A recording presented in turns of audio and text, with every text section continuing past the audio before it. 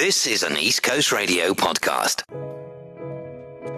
So your Let's Get Local today, oh, it's gorgeous. How's this for an inspiring tale? So at the age of 29, a beautiful woman by the name of Patricia Madia had to leave the Democratic Republic of Congo. Now, although she had a degree in chemical engineering, she couldn't find work, okay?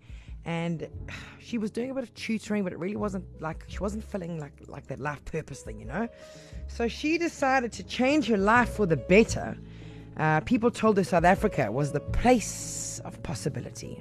So unable to speak English, 5 months pregnant and alone, what? She took a risk and left. But the road to a new life was not paved in gold.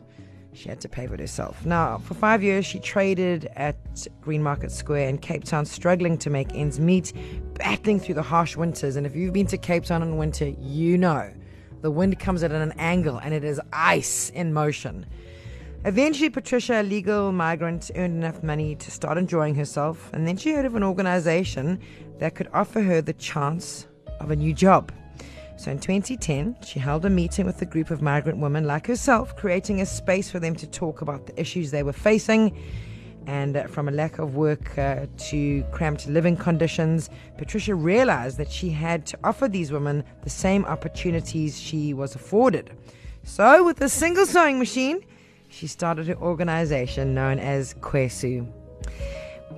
Such a gorgeous story. You can head over to ecr.co.za and click on my show tab, Jane and Nick Thomas. For more podcasts, visit the East Coast Radio website for more details.